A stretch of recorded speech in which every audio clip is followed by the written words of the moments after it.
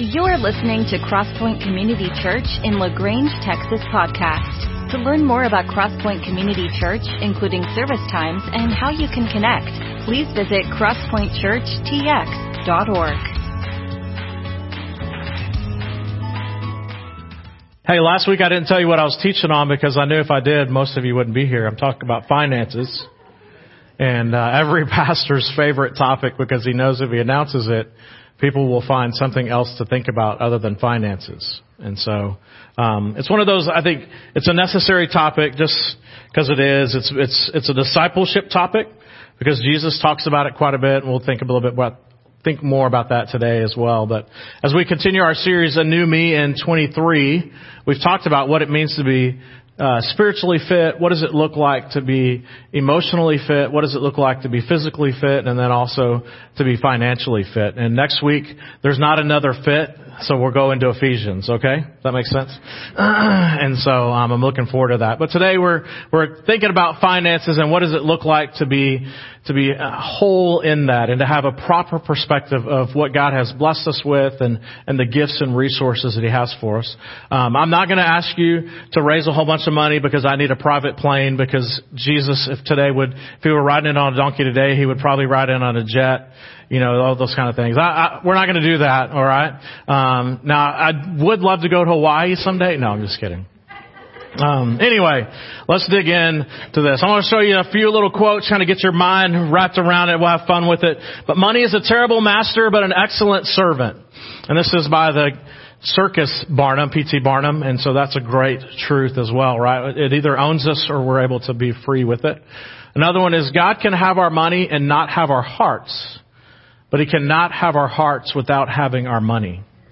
And that's where this idea of your checkbook, your ledger, is tied to your heart. It's that chain that's whatever you're spending and giving and all that different stuff to, your heart is attached to it.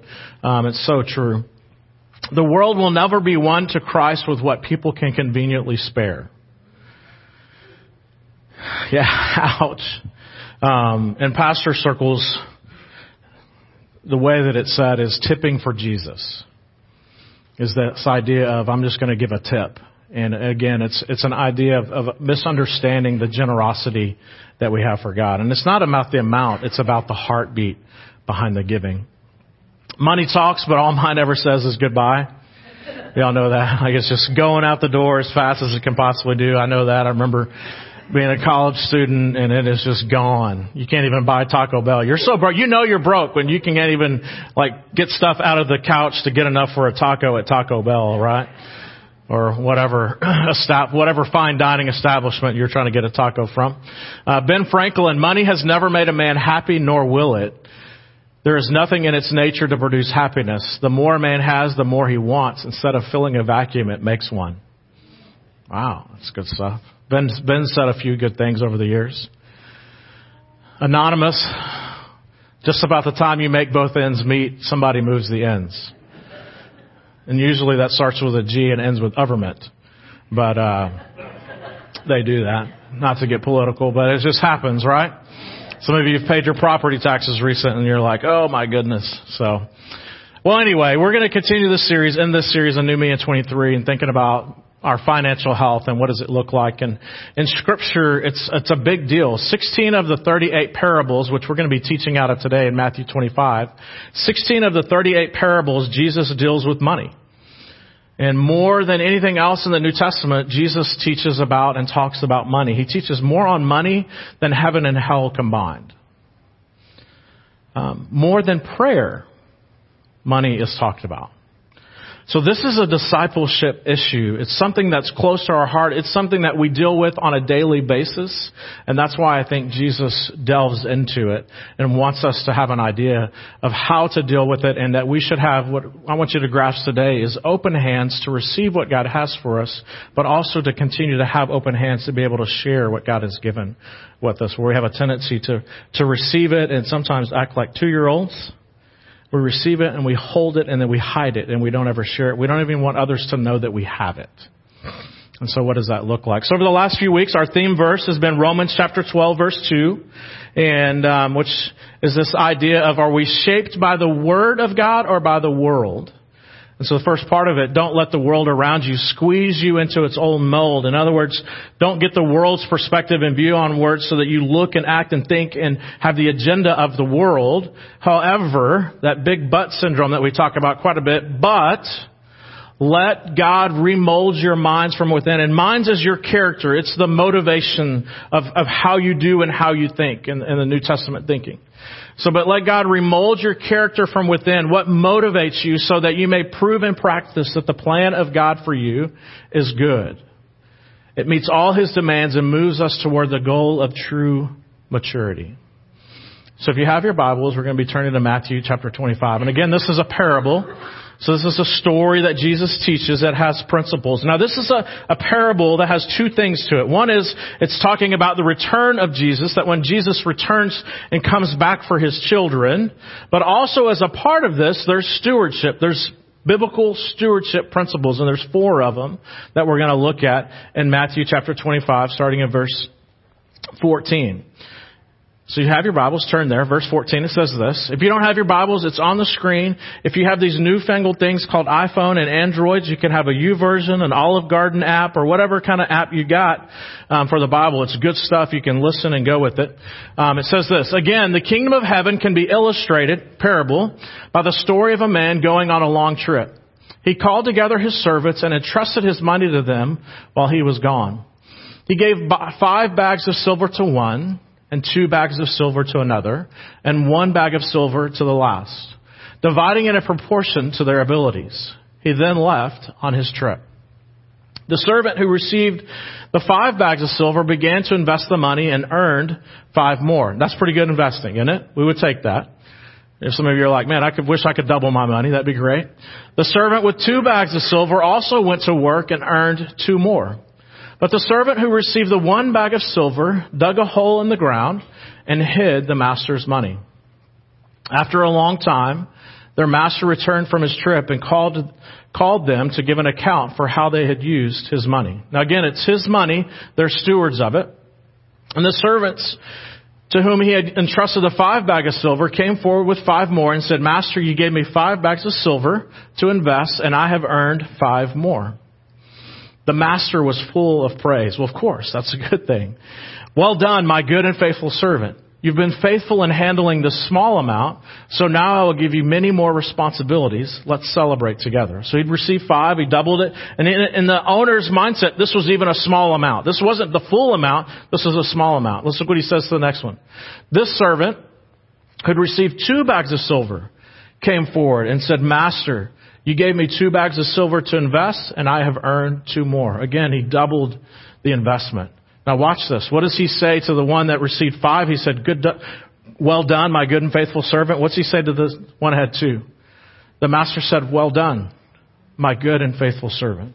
So here's what I want you to get is this, is it doesn't matter the amount that you've been trusted with. What matters is the obedience with what he's entrusted you with. It's not the amount, it's about the obedience. Whether you have 5, whether you have 2, whether you have 1, God has entrusted us with gifts and abilities and talents and resources, and He says, what are you going to do with what I've entrusted you? He owns it all, but what are we going to do with what we've entrusted? It's about obedience. You've been faithful in handling this small amount, so now I will give you many more responsibilities. Let's celebrate together. Then the servant with the 1 bag of silver came and said, Master, I knew you were a harsh man, harvesting crops you didn't plant and gathering crops you didn't cultivate. I was afraid I would lose your money, so I hid it in the earth. Look here, your money is back. Now, isn't it interesting that the 2 before had a whole different perspective of the master than the third one? One saw him as harsh and one saw him as different. And the other 2 are like, hey, you've given me something and I'm going to do whatever I can to make more for you. A different perspective on even who God is and how God interacts with His people. But the master replied, you wicked and lazy servant. If you knew I harvested crops I didn't plant and gathered crops I didn't cultivate, why didn't you at least deposit the money in the bank? At least I could have gotten some interest on it. Then he ordered, take the money from this servant and give it to the one with the 10 bags of silver. To those who use well what they are given, even more will be given, and they will have an abundance. But from those who do nothing, even what little they have will be taken away from them. Now throw this useless servant into the outer darkness where there'll be weeping and gnashing of teeth. Now that's the parable where you can see that the end times, that there are those that are going to receive and those that are not. And it has to do with the resources that God has given us. The first thing that I want you to get from this parable is this, is that God owns everything. God owns everything. Matthew 25:14. Again, the kingdom of heaven can be illustrated by the story of a man going on a long trip. He called together his servants and entrusted his money to them while he was gone. It's God's money. It's God's resources. He is giving us stewardship. It says in Genesis 1:1, in the beginning, God created. He created it, He owns it, and He's never deeded it over to us to be owners. He's deeded it over to us as His stewards. We're the managers of the house that He's given us. So if God owns it, then He has the right to do whatever He wants, whenever He wants, however He wants, because He's the owner.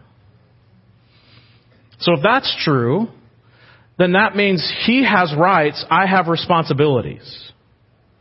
Which is a flip from how the world tells us. The world tells us we have our rights and everything's about our rights. And God says, listen, I own it. I have the rights. You have responsibilities. And so it's interesting, this idea of stewardship means that the father has left the house. The owner has left the house, but he's left someone in charge. And we literally write the checks and we sign his name on his behalf. So every decision we make is for him and by him as if it is him. So that means every spending decision we make is a spiritual decision. Take out your checkbooks. Is every decision a spiritual spending decision, a spiritual decision? Now listen, I mean, I get it. Like I need a 100-inch TV because I would look so much better streaming on a 100-inch TV, wouldn't I? I mean, we do these things. We kind of rationalize this stuff out, and I get it. I understand these different things. But when we really grasp that we're stewarding and managing the house and every decision, a spiritual decision, it changes things. Because it's our bank account then shows our priorities. It shows our goals. It shows our convictions. It shows our relationships. It shows the stewardship of our time by our bank account and how we're managing those things. God owns it all. We're the stewards of it and how that impacts that. Because as it says, the scripture says, there is a chain from our bank account to our heart. You can clearly see what we value, whether it's our children, our grandchildren, our hunting, our entertainment, our clothing, whatever it may be, the bank account shows the reflection of our heart. The second thing I want you to get is this, is God is owner. God is the master teacher, and one of His major tools that He used for teaching us and growing us in our faith is money. So God plus money equals growth. Look at verse 21. The master was full of praise. Well done, my good and faithful servant. You've been faithful in handling this small amount. Again, obedience is what we're called to do. Not necessarily how much can we get, but what can we do with what God has given us, the obedience in those things.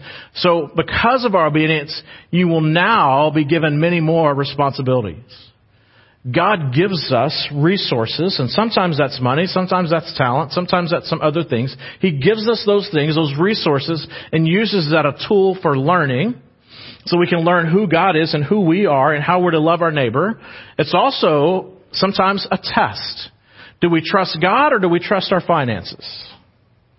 Do we trust God or do we trust our intelligence? Do we trust God or do we trust the resources? So there's those trust things, because whenever we begin to have a moment where we begin to trust our finances or to trust our intelligence, our resources, God has this amazing way of pulling the rug out from underneath us and saying, hey, you're at the end of yourself and trusting in yourself. Now are you going to fully trust in me?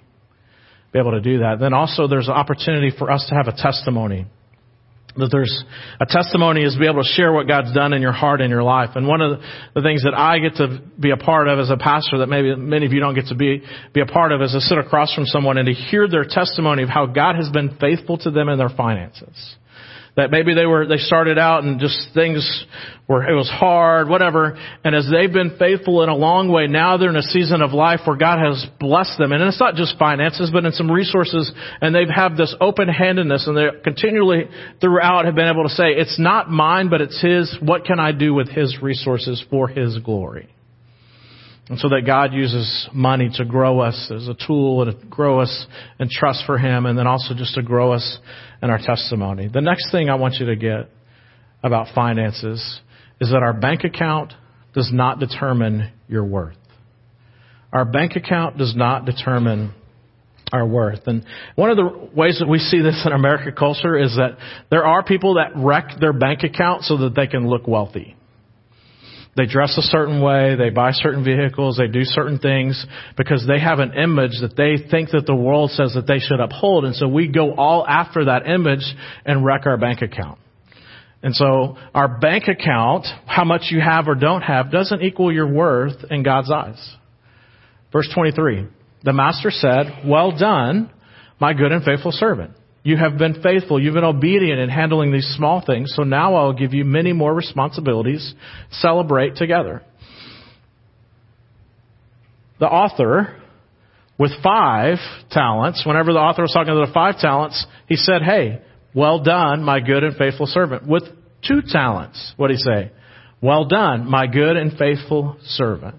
Whatever God entrusts you with, hold on to with open hands. You can receive, but also be able to give.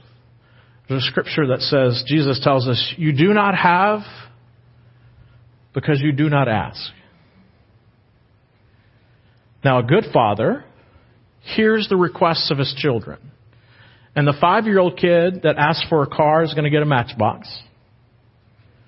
The 30-year-old kid that asks for a car may get a Matchbox as well, because that's where they're at. But a good father listens to the requests of his children, and he does what he can to give them what they need in those moments to fulfill the call that God has on their lives. And sometimes a good father blesses his children with something they want. But scripturally, it has to do with how we receive it and how we share it with those around us. Obedience in the small things, to be able to receive them and to share with others. That one of the reasons maybe we don't have more is because we've received a few things and our hands have closed up and we've taken them and hidden them, and we're not letting anyone else even know that we've got them, not sharing them. The last thing I want you to get from this is that faith requires participation. The third steward knew what to do with the money, with the investments. But because of his perspective of who God is, he decided to do nothing. Many of us know what to do, but we choose to do nothing. And this is where I believe that this is one of those places where Scripture and money and faith kind of intermingle well. That we know what to do with our finances and how to be good stewards, but we choose not to. We know that we need to spend more time in God's Word, but we choose not to, or we rationalize we're too busy or whatever. We know that we want to get closer to God, and so we want to pray or whatever, and so we know that we need to do that, but we rationalize that away. We know that we need to have better community or more community, but you see what I'm saying? And so here's that. We know much of our faith stuff. If you around church long enough, you know some of these basic things to do, but. And so when we're not experiencing the fullness of what God has for us in our faith life, one of the reasons, it's not God's fault. We know, but we don't do. Faith requires participation, but many of us know what to do, but we don't follow through with it in that way. There's a great quote by a guy named Ron Blue, and Ron Blue was before Dave Ramsey and influenced all these current guys. And I think he encapsulates the scriptural truth about stewardship really well. He says it this way: stewardship is the use of God-given resources for the accomplishment of God-given goals. Stewardship is the use of God-given resources for the accomplishment of God-given goals. It's God-given resources, your time, your talents, your treasures, open-handed living, and a desire to be generous with whatever He gives us. Whatever time you have, whatever resources you have, whatever talents, all those different things matter, and we're stewards of those things. But what are we going to do with them? What are we going to do with the resources that God's given us? I want to challenge you with a few things over today and the next few weeks for you to think about when you think about generosity. First is this, is consider the cost of God's investment in you through Jesus. John 3:16 says, "For God so loved the world that He gave everything." The most valuable treasure He had, He gave for us. So when you think about your generosity, consider that. What is the cost of God that He gave for us? How can we be generous as well? The second thing I want you to do is to take a piece of paper and on one part put, hey, this is something that I own, or at least I have, it's in my house, whether you've got it on a credit card or you got a loan or whatever, something that you've got and the amount of it. So let's say, hey, you just bought a new 150-inch TV, okay? But you got it on a credit card or something. It's there. And so you got this new TV, and then next to it, put how much is it? And put those for several of those. Those things will come to your mind quickly. Okay? The things that you have and how much they are. And then at the bottom of it, sign your name and give it over to God and say, these are not mine, these are God's. Deed them over to Him. You don't own them. You're stewards of them. And the last thing I want you to think about is how can you grow in your generosity? With your time, with serving, how can you grow in your talents where God has placed you that's uniquely you, that you're not fully filling in those duties and responsibilities that you have, and then also the treasure. That may be finances, it may not. But time, talent, and treasure, how can you grow in your generosity over these next few days and these next few weeks? Give away the things on a deed. Just say, hey, the things that I hold dear to me, I'm giving them over to God. They're His. They're not going to own me. They have a tendency to. And I'm going to give them over to God. What does it look like for us to be generous people? To have open hands and say, God, I receive from you whatever you have, and I want to be faithful. Whether you give me 5 talents, whether you give me 2 talents, whether you give me 1, whether you give me a half. God, I want to receive them, and I want to be obedient with them. Let's pray together.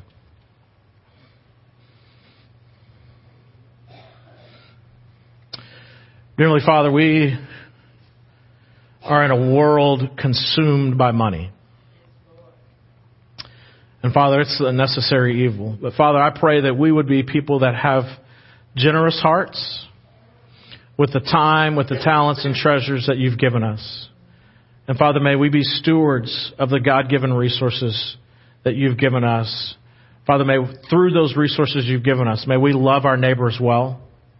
May we love our classmates well. May we love our coworkers well.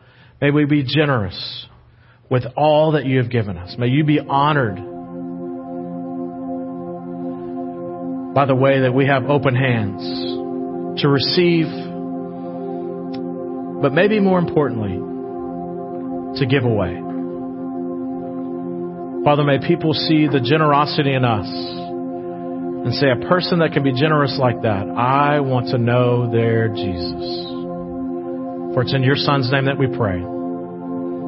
Amen. Thank you for joining us for the Crosspoint Community Church podcast. It is our prayer that this message was encouraging to you as you follow Jesus.